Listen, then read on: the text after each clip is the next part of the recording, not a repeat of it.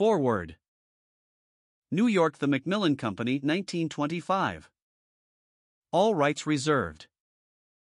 Copyright, 1925, by the Macmillan Company. Set up and electrotyped.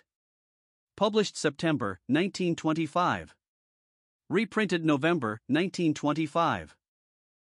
Printed in the United States of America by the Barrick and Smith Company. Foreword. The modern use of the Bible 1 depends for a foundation upon the modern view of the Bible considered in this book.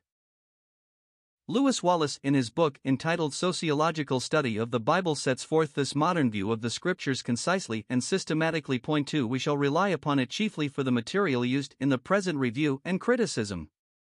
That this book is thoroughly reliable and scholarly, and a faithful presentation of results according to the modern critical school, is amply assured by the standing of the men to whom its contents were submitted for examination and criticism. Point 3. For this side of the question we may then feel quite sure of our ground.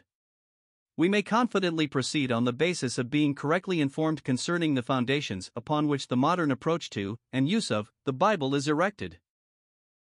Our present interest is in these foundations, rather than in the superstructure. An honest effort has been made to supply by copious quotation and reference as full a presentation of the modern view as would be demanded by an ordinary reader who desired to obtain a good grasp of the subject.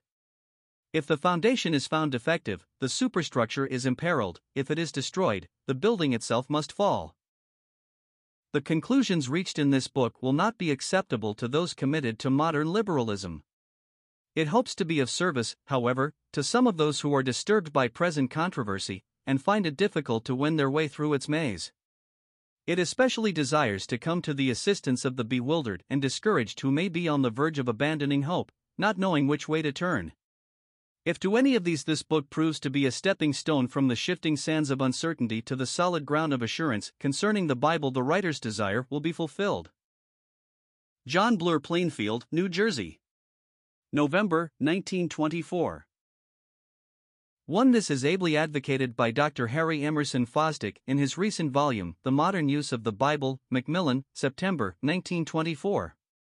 For an examination of it, see ch. 5 of this present book.